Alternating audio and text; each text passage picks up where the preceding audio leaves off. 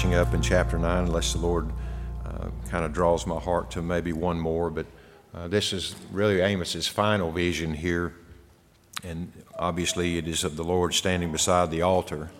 And so he's kind of unfolded this prophecy through these 5 different visions. And so we're picking up on that tonight. And really this is kind of the end. This is the indication that judgment now is unavoidable and inescapable.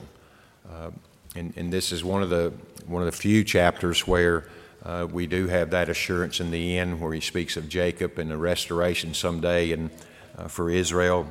And so we do have that glimmer of hope, but it is obvious by this point in the prophecy of Amos that God's judgment was certainly coming. So let's read chapter 9 together, these 15 verses.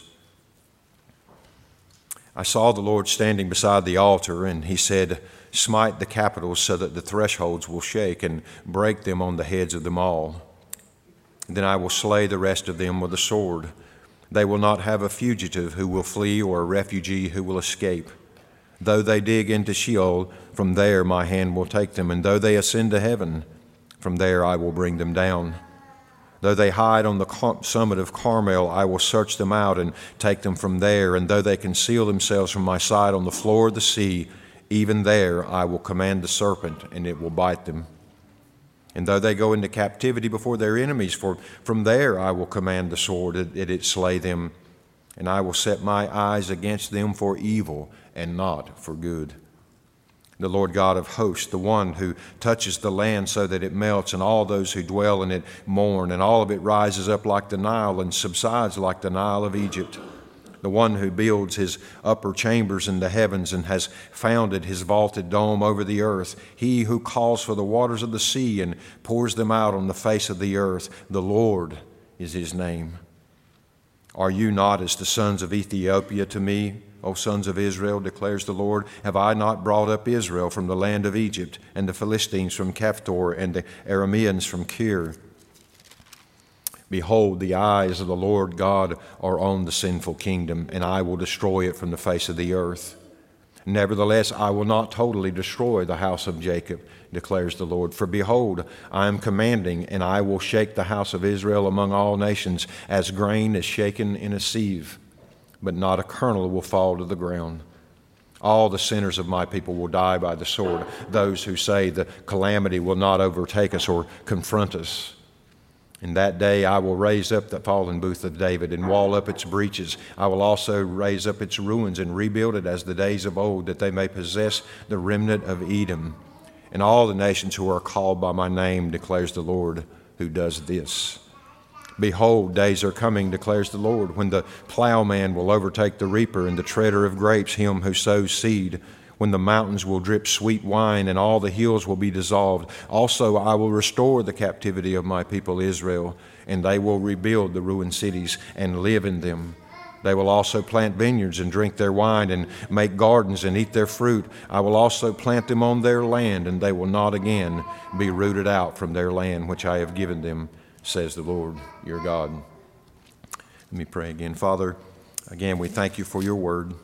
And Lord, as we close out our study in the book of Amos, I pray that you would bring not only the truths of this chapter, but the entirety of the book and the sobering reality of a righteous and just God who will bring even his own people into judgment.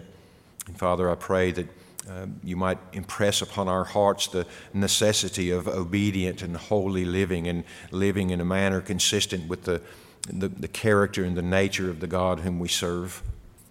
And Lord, I pray that you might impress upon us as well a sensitivity and a seriousness in regards to walking faithfully, Lord, that we might not become like Israel in so many ways and disregard you and disregard your holiness and your word and your truth and the command, and that we might just fashion to ourselves a religion according to our own desires and fleshly lust.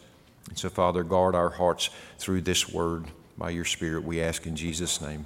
Amen.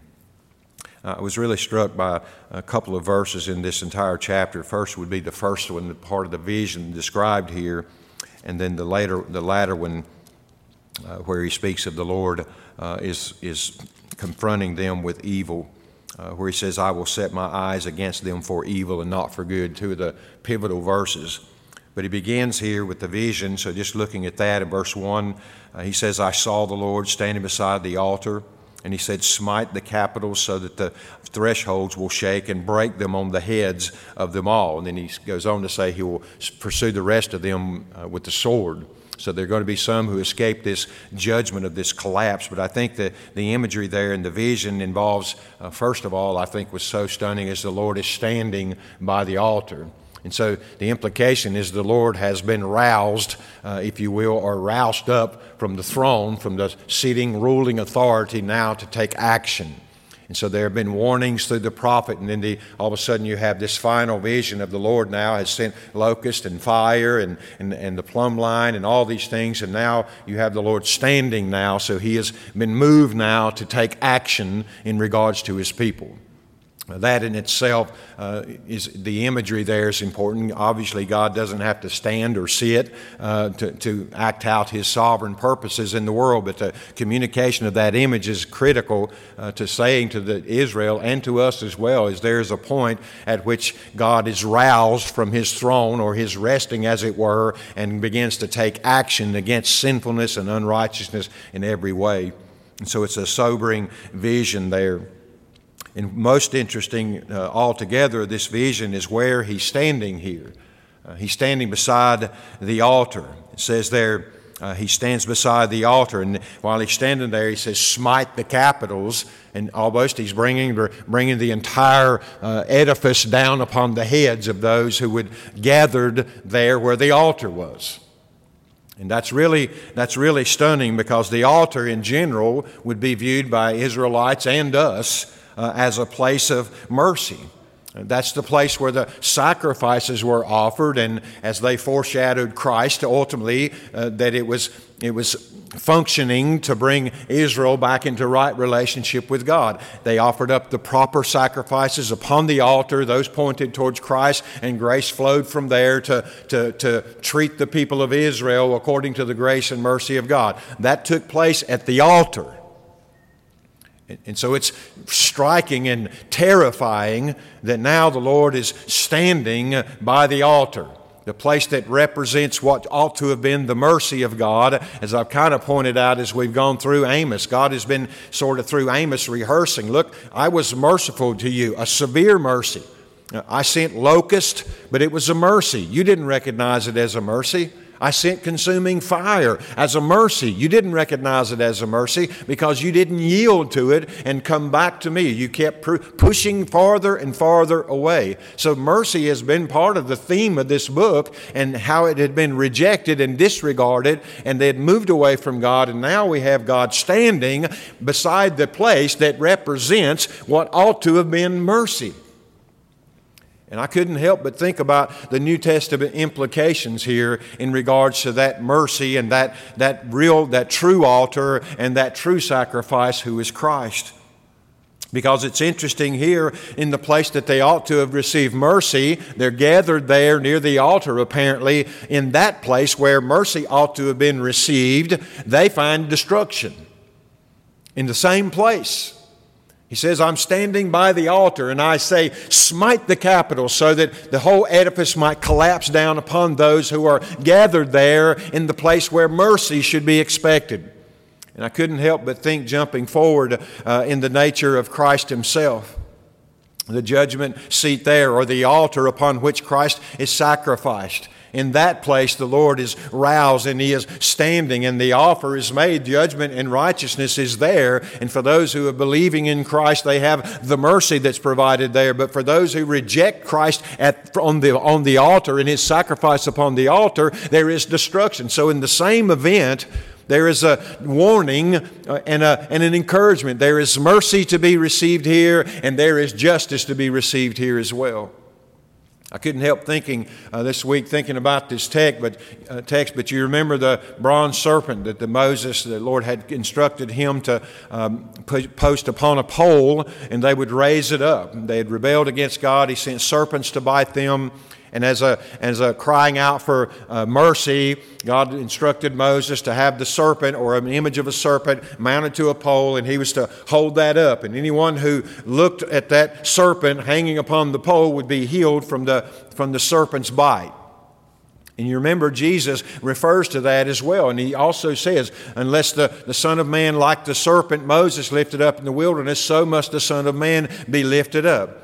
And to me, the implications there is that when they looked to that pole, they saw their judgment. They saw the serpents which were sent to bite them. They saw a representative of their judgment which belonged to them. And in the recognition of that, they were healed. And Jesus says, if I be lifted up, I'll be like the serpent. I'll be like the serpent Moses lifted up. When those look to me and understand in looking at me that is their judgment there, they will be healed. They will be delivered from that judgment as well. And that's the idea I think is communicated here in shadow form at least.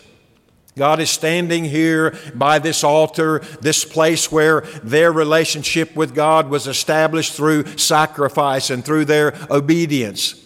And because they had rejected that, from this same place now comes the judgment upon their heads. They had rejected mercy.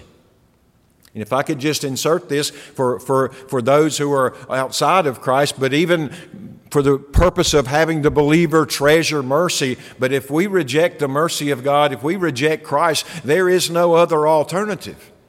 That is to literally call for the judgment of God down upon our own heads. That is to look upon Christ and not see Him as your judgment, but see Him as a victim of something else, but not make that connection, is to invite the judgment of God down upon your own head. That's exactly what Israel had done. Over and over and over again, God had extended mercy, and they had disregarded or dismissed that mercy as I've said, of some natural phenomenon or some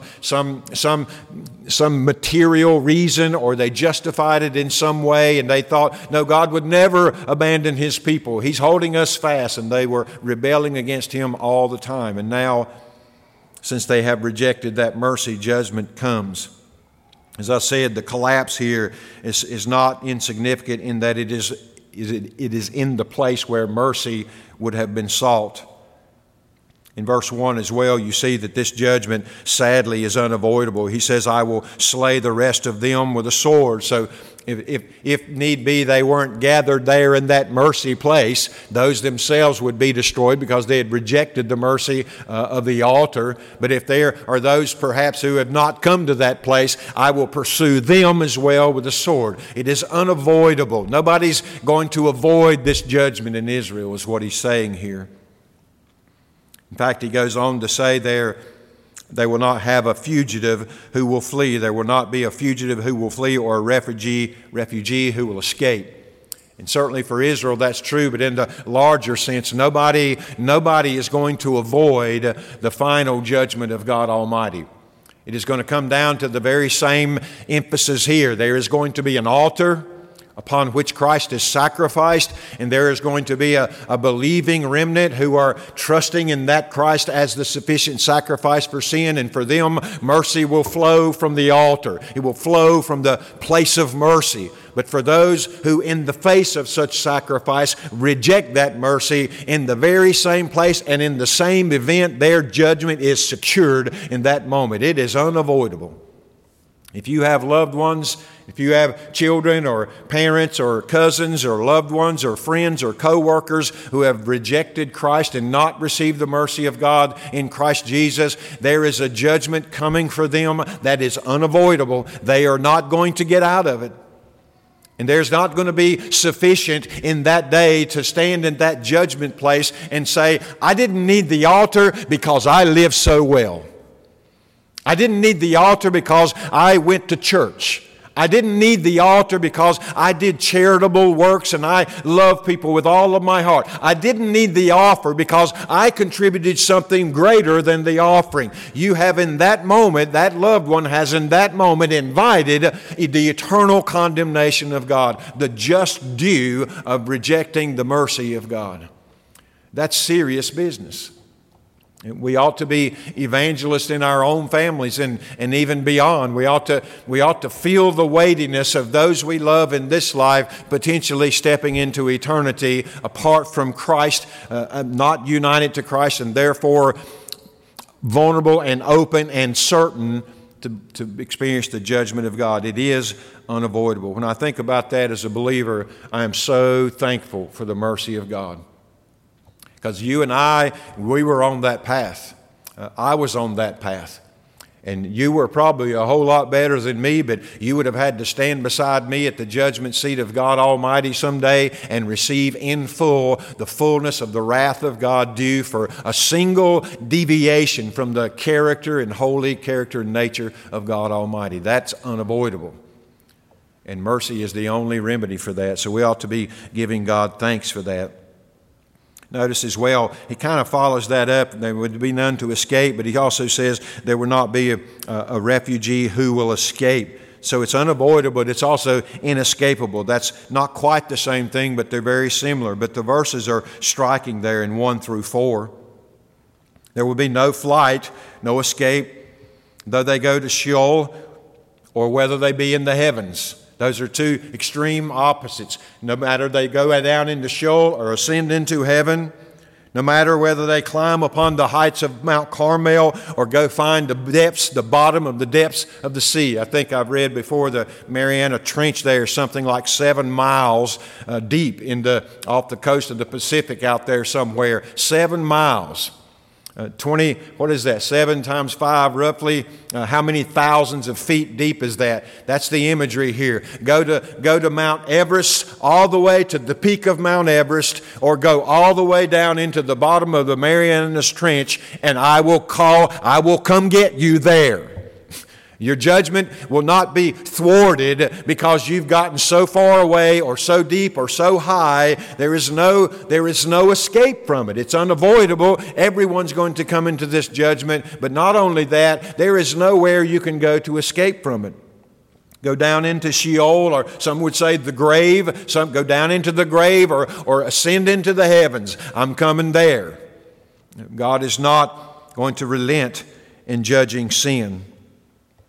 Notice in verse 4 was interesting as well, but he says, even though they go into captivity before their enemies, from there I will command the sword that it slay them, and will set my eyes against them for evil, for not for good. That's striking to me, because you would have thought that, well, that is the judgment. He's saying, no, that's not the judgment. That's the discipline. That I'm going to send a remnant into captivity, and he will keep a remnant, he says later on in the midst of that. But he says, even if they go away into captivity, they might have thought to themselves, I can spare myself by yielding humbly to my conquerors, and they may show me mercy, and the conquerors may even show you mercy and take you away to their nation somewhere, and maybe even make you a slave. But I've got my life. He said, though you go into captivity, I will come into the captivity and find you there and slay you there in the midst of the captivity. This judgment is the judgment of death. The discipline phase is past. For these who have rejected God, the discipline part, all those locusts and consuming fires and plumb lines, all those mercies of God to call them back to Himself, those have been exhausted now. The Word of God has been withdrawn. There's no more hearing of the Word of God. You are only ripe for judgment. You are the summer fruit now. You are ripe for this judgment, and there's no avoiding it, and there is no escaping it. Even if you think to outsmart God and surrender to your captors and go into captivity and even ally yourselves with them, I will come into those areas and I will take your life there. And that's what's so sobering about that last phrase. I will set my eyes against them for evil and not for good. That is a terrifying prospect. And to emphasize that, I think he goes on. Who is it that turning their eyes upon me? Look in verse 5. The Lord God of hosts. That's who's turned His eye towards you, Israel, for evil and not for good. The one who touches the land so that it melts. And all those who dwell in it mourn. And all of it rises up like the Nile and subsides like the Nile of Egypt. This is the one who builds his upper chambers in the heaven and has founded his vaulted dome over the earth. It is this one who calls for the water of the sea and pours them out on the face of the earth. The Lord is his name. That's whose eyes have been turned against Israel here. That ought to be sobering and frightening and terrifying enough for Israel. In fact, if there's a remnant in Israel, and there is, and God has called them to himself, it may be this kind of preaching and this kind of reality in which he's stirring that remnant up and bringing them and securing them to himself here. They're reminding them that this God, the one who is not to be trifled with, has now turned his eyes towards you, not for good and not for blessing, but the piercing gaze and the fiery gaze of justice in your life. That's the Lord who's looking at you, Israel, now, and you, unbeliever. So you have this whole ideal here. In verse 7 and 8 as well, you see verse 7 and 8, you see there in some ways that Israel in their rebellion had forfeited, as it were, their favored status with God. In fact, he compares them there. He says, verse 7, "Are you not to me as the sons of Ethiopia?" Cush, some translations may say there. "O sons of Israel, declares the Lord, have I not brought up Israel from the land of Egypt?" That's where you came from. I delivered you there. "But I also did the Philistines from Caphtor and the Arameans from Kir." I brought up these other nations. It's almost like he say, this nation with its favored status and its exalted position as the chosen people of God have abandoned their God. And now the eyes of God that were upon you for good and blessing have been turned upon you now for evil. And there is calamity coming in your rebellion. Are you any different from the other nations? Is there something inherent in you that makes you less worthy of justice than Philistines and Egyptians and Assyrians? No. Your favored status rests in my having chosen you, not in your worthiness. But you thought it rested somehow inherently in you and that it was yours to be used and exploited in any way you wanted to. But now you understand that I am holding you to the righteous standard that I hold the other nations to. And that standard is God. It's funny, but I talk to unbelievers sometimes, and without fail, they do not conceive of comparing their lives to the infinitely holy God. And it's stunning to some of them sometimes when you finally get across to them, look, you're not going to be evaluated as to how you lived up compared to your neighbor who professes to be a Christian, or to the preacher, or to Billy Graham, or to some saint in the world. You're not going to be compared to them at all in regards to God's justice. You're going to be brought in and compared to the infinitely holy character of God Almighty. That's the standard. That's the standard. And in that light, no one will stand. There is none innocent. There is none without sin. There is none not worthy of condemnation and eternal condemnation. That's the standard by which Israel would be judged. No different in that sense than the standard for Egypt and Cush there, or the Syrians or Philistia, either one. All the pagan nations would ultimately stand before God and be evaluated according to God's own righteousness. It's a sobering thing to know that we will not live up to that righteousness ever, ever. Only Christ can be our righteousness. In verses 8 and 9 as well, this is where you hear some hope in the midst of this for faithful Israel. But there, I think it covers two things here. There's a faithful God and there is a believing remnant. Notice he says in verse 8, "Behold, the eyes of the Lord God are on the sinful kingdom." I think he's talking about that comparison. Egypt and Philistia and Syria. God's eyes are on the evil kingdom. Certainly Israel had become an evil kingdom. "And I will destroy it from the face of the earth." It will not survive. "Nevertheless, I will not totally destroy the house of Jacob." Not because they were undeserving of that, but because of His own covenant, of God's own word. God is faithful to His own word and His own covenant. They are not spared because they are better than any other nation. In fact, because of their revelation, they may be in some ways more subject to the fullness of the wrath of God and judgment because they had the truth and were moving and walking away from the truth. They may be more vulnerable and more liable for the righteous judgment of God, but he will not destroy the entirety of Jacob because of his own word and his own covenants. Listen, this is exactly why I think we ought to rejoice in the faithfulness of God Almighty. He does not change. He does not change. He is immutable, to use the theological term. And thank God He isn't, because He would change His mind 100 times a day according to my stubbornness and my resistance to His guidance and His truth and His Spirit. He would change His mind. I would certainly lose my security and salvation somewhere along the way. And I don't, not because I'm better, or because I didn't sin as much today as I did yesterday, or because I didn't have a sinful thought today but I did yesterday. That's not what secures me. It is His own covenant with Himself to call a people out to Himself and to call me from the dead and bring me to life. It is His covenant with Himself to choose me and hold me that secures me. And in fact, that promise and that same truth becomes the catalyst for the bearing of Christ-likeness fruit, Christ-like fruit in my life. So even my sanctification is dependent upon this gracious and sovereign God who chose me. It is not resting in before my conversion or after my conversion in my goodness or my inherent goodness. God doesn't save me by grace through faith as a lost man, and then once I'm saved, shift over to some works-based ideal and say, "Okay, I got you out of the grave, Larry. But now you got to make your way into the kingdom. So work hard." It isn't that at all. In fact, by transforming me to the image of Christ, He begins to produce in my heart, as that newborn man, a desire to honor God and to pursue Him and to behold His glory. And that has a transformational effect. And all of a sudden, I'm desiring the things that God has commanded. They are no longer begrudging by me. I'm not obeying begrudgingly. I am joyfully concurring with the law of God, that it is good and it is descriptive of His glory and His righteousness. I want to live this way. In any time in my Christian life, I've never fallen into this hole that says that God is suddenly now accepting me on the basis of how well I do today.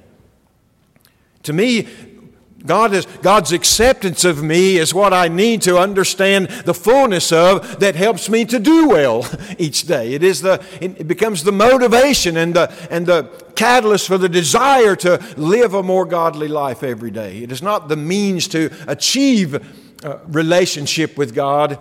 It is the effects of relationship with God. So He is a faithful God, and in this verse I think He means here a believing remnant. In fact, He says, "Behold, I am commanding," in verse 9, "and I will shake the house of Israel among all nations as grain is shaken in a sieve," or sieve, "but not a kernel will fall to the ground." So everything that's in the sieve that is not a kernel is going to be shaken out. And that's a bunch. You remember Elijah thought he was the only faithful Jew left. "I'm the only one." He was depressed, and God said, No, that's not right, Elijah. You may feel that way, but there are 7,000 who have not yet bowed the knee to Baal. There's more than you, Elijah, but the nation is wicked here. And I'm going to shake it really hard with locust and consuming fire and with judgment. And every sinner, he says later, is going to die. And I'm going to shake the house of Israel so hard that all that's not a kernel, all that's not grain is going to fall out of that, but not a single one of those kernels is going to be shaken out. You ever done any sifting like that? I have. And sometimes you do that back and forth, and a kernel will fall out. And if you're really conscientious, you might stop and get it. But if you look in your sieve and you got all kinds of corn, you're not going to worry about one kernel. If one falls out, no big deal. Just keep shaking it out, and you put the majority of it in there. I love it here that He says, not a single kernel will fall out. I'm going to shake a whole nation. I'm going to shake a whole nation. And so violent is the shaking that they'll want to flee into the depths of the earth and to the tops of the mountain trying to escape it. And I am going to pursue them to the ends of the earth to bring judgment upon those who are sinners. And I'm going to shake Israel like it's never been shaken before. And you know something? Not a single one of my chosen elect colonels is going to fall out of that sieve. They are going to stay there. They will be secured in that moment. And everything that is not mine will be gone. That's a picture to me of the coming final judgment of God. This world's going to get shook hard, I believe. It may happen in our lifetime, and I think it's going to happen with maybe in our children's lifetime and almost certainly in our grandchildren's lifetime. But the Lord is going to shake this world, if this nation and all that's not faithful is going to be falling out. And what's going to be retained is those whom God has truly called out and those who are truly regenerate in heart, the true grain or the true fruit of God's calling. They will remain, but they go through the shaking, by the way. If you put all this into the seed, the kernels are in there, but there's a bunch of other stuff mixed with them, right? All kinds of chaff is in there, and it's all mixed up. In fact, there may have been so much chaff that you couldn't find the corn that was in there. There was only 7,000 in all of Israel in Elijah's time who hadn't bowed the knee. The entirety of the rest of Israel had already bowed the knee to Baal. So they're very few in comparison to the great many who have gone away. So they may be buried there. So when the shaking happens, here's the thing. And this is, you can make some theological arguments here, but here's the thing that struck me. The corn gets shook too. He doesn't pick the corn out and lay it over here and then shake. He shakes while the corn's in there. The wheat and the tares, you remember? He shakes while the corn's in there. So the true children of God, the true corn, the remnant, are going to feel the shaking as well. So Christian, if you think you're going to bail out before things get tough, that might be a little bit of a warning there, because there may be a heck of a lot of shaking going on before you ever get out of this. And I think we're setting up a whole generation of professing Christians to think that they're going to exit out of here before things get tough. I don't care where you are in your tribulational views, but if the Holocaust could happen in this world, then it could get pretty severe before the Lord. If in fact the Lord raptures the church out, it can get pretty severe before that happens. And how many Christians do you think will stand in that day? Those professing Christians. So there's a shaking going to happen, and the corn in this instance is in the sieve with the chaff. The shaking is how you separate the two. Suffering. And that's the image, that's the communication he's saying here. That's what Amos is communicating here, God through Amos. And thank God in verse 11 and 12, verse 10, he says, all the sinners of my people will die by the sword. And particularly he says, those who say here, the calamity won't overtake us or confront us. Oh, yes, it will. Oh, yes, it will. All those people who think that way will die by the sword. That's the shaking, and that's the sifting. And that's all those who fall out of the sieve. But then we have this promise of future restoration for Israel. There are some who think that literally happened. Some I've read who didn't believe that had happened in full yet. There are all sorts of folks who take different theological views in regards to the church and Israel and different things. But generally speaking here, he speaks of a day of restoration. He says, in that day I will raise up the fallen booth of David and wall up its breaches. I will also raise up its ruins and rebuild it as in the days of old, that they may possess the remnant of Edom and all the nations who are called by my name, declares the Lord who does this. So at the end of this shaking and the preservation of this kernels of corn here, he then moves to this idea of restoration. So the shaking's going to come. It's going to be this judgment there, and then there's going to be this period of restoration. God, whether that's national Israel or whether that's spiritual and talking about the ultimate restoration there, I'm not sure. But there is a restoration that follows this shaking and this judgment and this final judgment particularly. And not only that restoration, but there is a future blessing as well. You see in 13 through 15, behold, he says, days are coming, declares the Lord, when the plowman will overtake the reaper and the treader of grapes, him who sows seed. That speaks to abundant provision. Some people say material prosperity, which they believe that's a reestablishing of Jerusalem and Israel and the prospering of that in a temporal sense in this world. Whatever the case may be, the communication here, whether spiritual or material, there is fruitfulness, there is abundance again. And the plowman overtaking the reaper and the treader of grapes, him who sows seed. You think about that imagery, plowman overtaking the reaper. The guy's harvesting this year's crop, and so great is the crop that he's so long in the field that the plowman who turns the soil under for the winter meets him in the field. And he says, what are you doing out here? It's time to plow. Well, I've been out here trying to collect all the harvest. It's still here. That's an idea of an overabundance, an exceeding abundance and prosperity and fruitfulness. And so that follows this time of shaking, this restoration, and this period of abundant fruitfulness. Verse 14, I will restore as well the captivity of my people Israel. And one of the things I thought about this text is we know that they eventually, under Ezra and Nehemiah, they were able to go back, but you never see any prosperity nowhere near this.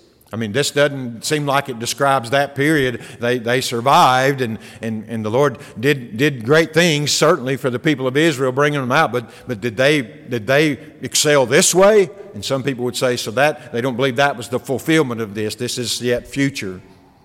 And I tend to lean in that direction. But he says, I will restore the captivity of my people Israel, and they will rebuild the ruined cities and live in them. And they will also plant vineyards and drink their wines and make gardens and eat their fruit. I will also plant them on their land, and they will not again be rooted out from their land, which I have given them. And the last phrase in the whole book of Amos here says, the Lord your God. This is the word of God. This is the word of God. Sobering reality here in this last chapter. All mercy has been exhausted. God has been merciful to them throughout this period he's speaking of here. And finally, God says, I'm going to drop my plumb line down. Now I'm going to evaluate according to my own righteousness the people of Israel. I was thinking about that as well. I don't think I shared this in that message, but not only is a plumb line used to gauge vertical, but if you've ever used one, for those of you who don't know what that is, it's a string. Mine has a heavy brass bob on the end of it that has a sharp point on it. And if you hold that steady, that thing after a while, gravity will pull it in a direct vertical line down. But you can also use that in another way. You can take a mark that's on the floor. If you want to transfer it to the upon the wall, you can take that plumb bob and take it up on the wall and hold it steady. And as long as you have that point on that mark of the floor, you mark that string up at the top, and that's exactly the vertical from that point on the floor. You can also transfer a line from up there down to here. And I thought about that in terms of the plumb line that God says, I'm about to put a plumb line in the midst of Israel. I am going to bring a point in Israel. The wickedness of Israel is coming directly up before me. And my righteousness is coming directly down into the midst of Israel. That's why some people think it's a shadow of Christ himself. So not only does it measure vertical, it transfers the full wickedness of Israel right up into the presence of God, into the face of God, and it transfers the righteousness of God right down into the midst of their wickedness. And if there was never a greater reason for the judgment of God than that right there, for the wicked nation to see the righteousness of God and for the wickedness of that nation to come up before this holy and righteous God. That's what they had exhausted. That's what they had exploited and disregarded and took for granted all these years. And now that time is up. And this judgment was unavoidable. And but for the mercy of God and his own sovereign choosing of a remnant to honor his own faithful covenant, only that is the only reason you will not be and I will not be among those who receive the fullness of God's judgment. That's the only reason. That's the only reason. He even tells his own people, were you greater than all the other peoples of the earth? I loved you because I loved you. The root of my loving you is in me, not you. My love motivated me loving you. It was a free grace choice of a people. And that people had that wonderful advantage and yet was denying this God, and they were ripe now for judgment. And so it will be with all those in this world who pursue their own wicked desires, and as Brother Shane's been sharing, just embracing this ideology that exalts man and makes man the center of all things, and the chief end of man himself is the exaltation of himself. All that sort of wickedness will receive in full the wrath of God if it were not for the mercy of God. And as the church, we become the instruments and the vessels of the communication of that mercy, which is Christ himself. And so the only hope for this wicked world is that Christians go out and yield themselves up as vessels of God to communicate the gospel, which will point them towards that only mercy available to them. And according to God's sovereign choice, he will choose out the dead and raise them from the dead and bring them to himself. And they will be as dependent upon him for their salvation as you and I are sitting here tonight.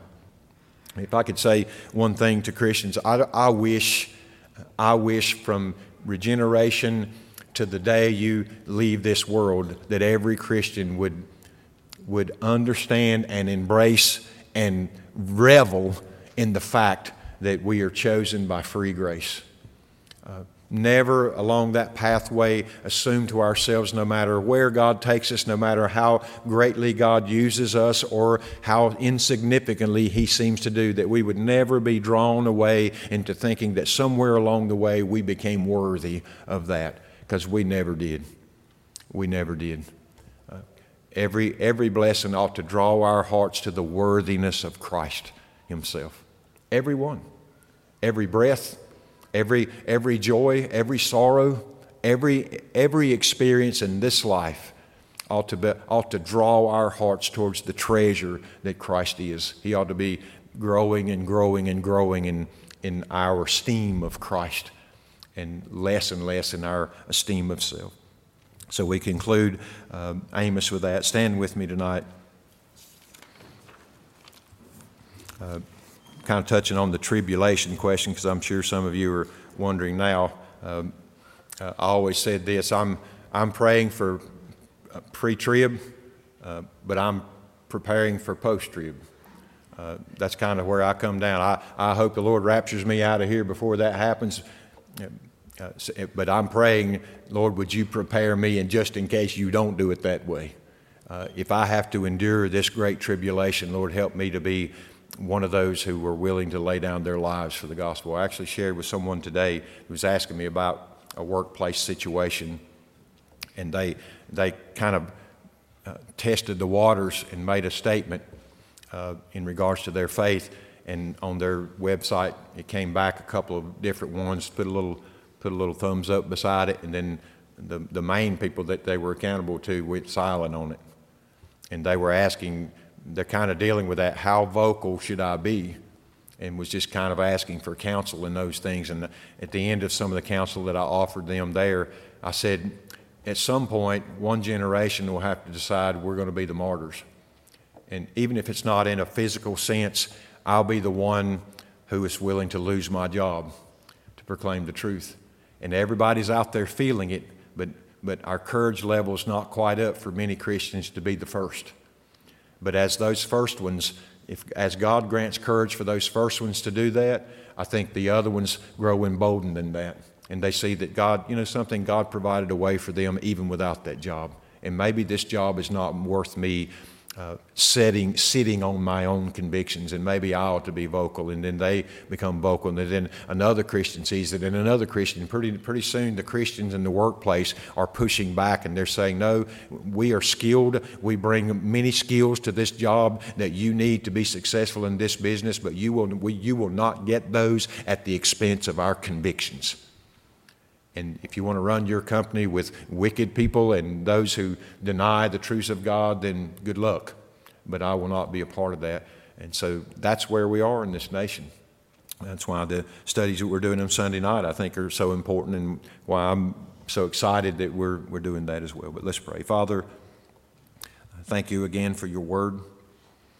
Lord, thank you for the truth, the example we have before us when we read of Amos's prophecy here. And Lord, I do pray that you might encourage us and to be faithful and to be strong. It's easy to be a quote-unquote preacher and say these things, but Father, I realize that it's a little more difficult to be in an office somewhere and know that yearly salary might be gone at the slightest mention of objection to the worldly way of doing things, or certainly the affirmative assertion of some biblical truth, and certainly the person of Christ. And so, Father, I appreciate the dilemma that they face, but I pray that you would grant us courage. Lord, I pray that we would reveal yourself to us in such a way that we would treasure you above everything, of everything that we have, every job, every provision that we have, that we might be faithful and that we might view a denial of Christ or a silencing of us, of Christ's message, as unacceptable at any cost. And so, Father, we praise that you would raise up many like that in our generation. Lord, we thank you as well for the cross. We thank you for Christ and the sacrifice there. We thank you for your sovereign grace in calling us from death unto life, and from the old man of flesh to the new man. And Lord, I pray that you might pierce our hearts in a way that would cause us to want to walk faithfully, more faithfully every day. Lord, thank you for your word as well, for the truth that guides us. Thank you for those who have gathered again tonight as the body of Christ. Lord, I pray that your spirit and your word have been an encouragement to them. We ask in Jesus' name, amen.